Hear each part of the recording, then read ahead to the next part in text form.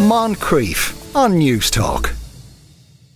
In the meantime, at the recent RTE Choice Music Awards, the artist CMAT won Album of the Year. She couldn't make it due to touring commitments, so she sent as a representative the drag artist Lavendar. Lavendar greatly enjoyed the night, but the next day was subjected to a torrent of online abuse, something that seems to be increasingly the norm. Someone who also knows about this is Enda McGrattan, who performs as Veda and is co-host of the Pos Vibes podcast. Enda, good afternoon. Good afternoon. Thank you for having me back. What happened to Lavendar? Does that all sound very familiar to you? Unfortunately, it does. And especially at the moment, I think we're at a time when I don't think that I have felt as much fear in the community as I have lately. And I've heard about more attacks, and they're getting closer to home. And I'm just witnessing a different vibe on the streets. And compared to a few years ago when I might have felt more comfortable traipsing through the city in drag to get from gig to gig, these days I really don't do that. I try not to do that. And are a lot of people in the community avoiding making those kind of trips as well, certainly in drag? Certainly there's a lot of brave young girls, and I just applaud them when they're out there getting from gig to gig because they have to. I'm in a privileged position because I have a home at the George. I have a huge walk-in wardrobe. I have a dressing room at my disposal. I am really lucky. I can walk in there, do my thing, leave all my drag there and walk home again. But I've always walked because I don't live very far from the George. And these days, I just don't feel as safe as I used to. And on Thursday of last week, a friend of mine was homophobically attacked on Grafton Street and ended up in hospital with a broken cheekbone and a dislocated jaw. And just things like that just seem to be happening more and more at the moment. Why is it increasing, do you think? I think it's because of a lot of what's happening on social media. There's just a lot of controversy being created around drag and trans issues. I think in many ways just as a smokescreen to distract people from other issues that they might be more concerned about if they weren't busy arguing about bathrooms for drag queens or children at drag shows. I think that's a lot got to do with it. I think also with the sort of far-right racial agenda, that lumping in transphobia, queerphobia and drag into that whole mix is also kind of prevalent and easy to do. Yeah, because it was that Lavendar said that she got a lot of trans abuse, but you know, she's a drag queen. It's you can see probably there's a link there, but it's not the same thing. It's not really the same thing, but it's an umbrella, I think, that a lot of drag queens exist under. There are a lot of trans people who find their identity through drag, and then there are a lot of people like myself who embrace a non-binary gender. And so I don't really think about my drag as being so separate to who I am. I use my drag name probably more often than I use my real name. Yes. So it's a grey area, really, because it's anything that is not conforming or anything that's not binary, I think, is what triggers them. So it's not like if I'm walking down the street in a black cocktail dress and a nice pair of heels, they don't care if I identify as a drag queen or as a trans woman or as a non-binary person. The abuse is going to be the same. The reaction is going to really be the same if you don't pass, as in if you don't pass and convince people that you are the gender that your identity is. Yeah. You know? It's a curious thing, that we went through a period in this country where, we had the referendum and things seemed to be moving in one direction, and suddenly the brake has been put on it, or at least there's a cohort of people in this country who want to put a brake on that. I think there's a certain amount of disillusionment with young people in the country, and I think that these kind of agendas exploit that.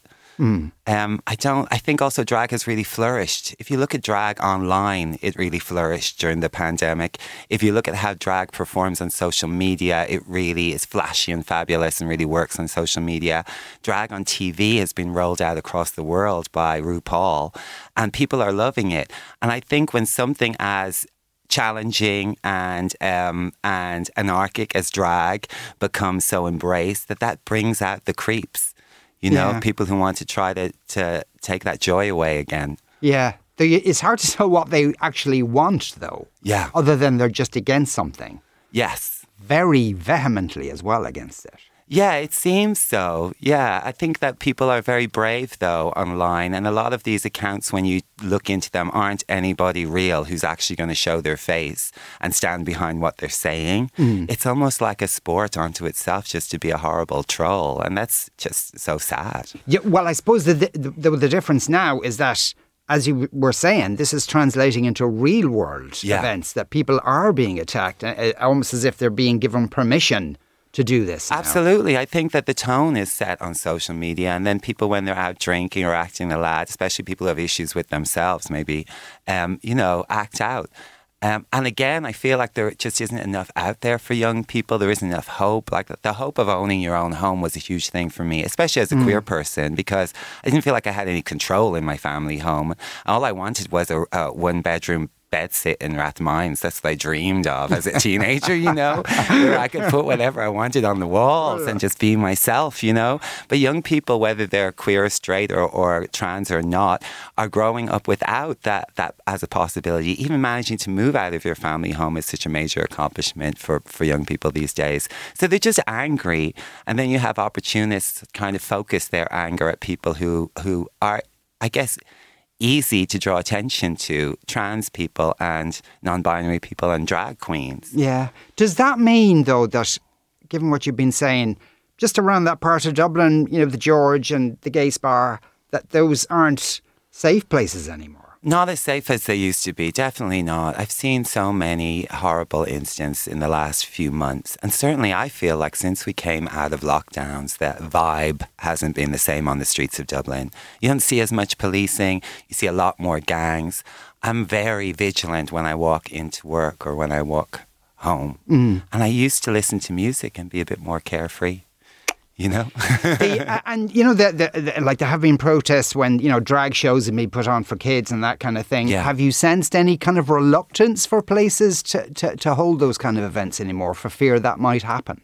I think that you probably will see some drag queen story times happening at festivals during the summer, because I think in a festival environment, depending on what type of festival it is, that it's easy to control really how people act up or act out around that stuff. And I feel like there's definitely a section of the community that want to support that kind of drag.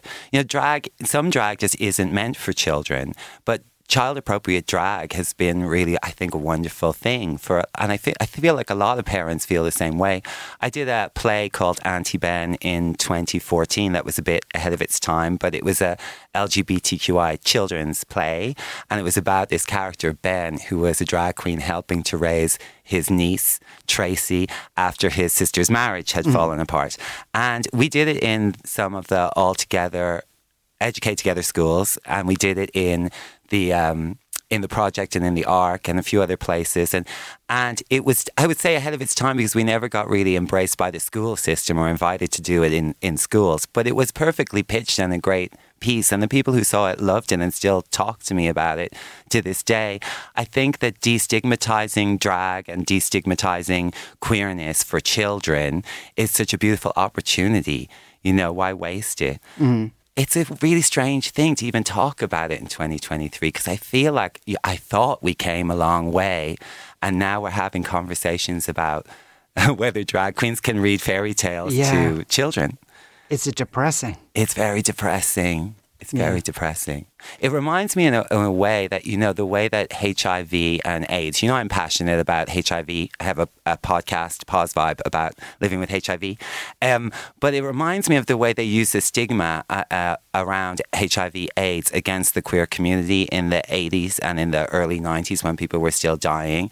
Used it, some people in the government, some people even in medicine, certainly in the church, used it as a way to stigmatize and isolate and turn people against their own families. It's a really tragic thing. And I feel like the same energy is being employed here, where trans people are being shunned and stigmatized, where drag queens are being shamed and accused of terrible things like pedophilia and things that are not actually statistically supported at all about the drag community. Quite the opposite, you know? Well, actually, that trope, interestingly enough, that used to be something that was, all gay men. Yeah. Really pedophiles. Yes, exactly, The same thing is being used now. Yeah. Yeah. And in the same way, it's just not supported by fact. Yeah. You know? I'm sorry to have to say stay safe, but, you know, in the current climate, Enda McGrattan is more fabulously known as Veda and co-host of the Pos Vibes podcast. Enda, thanks a million. My pleasure. Thank you. Moncrief, weekdays at 2 p.m. on News Talk.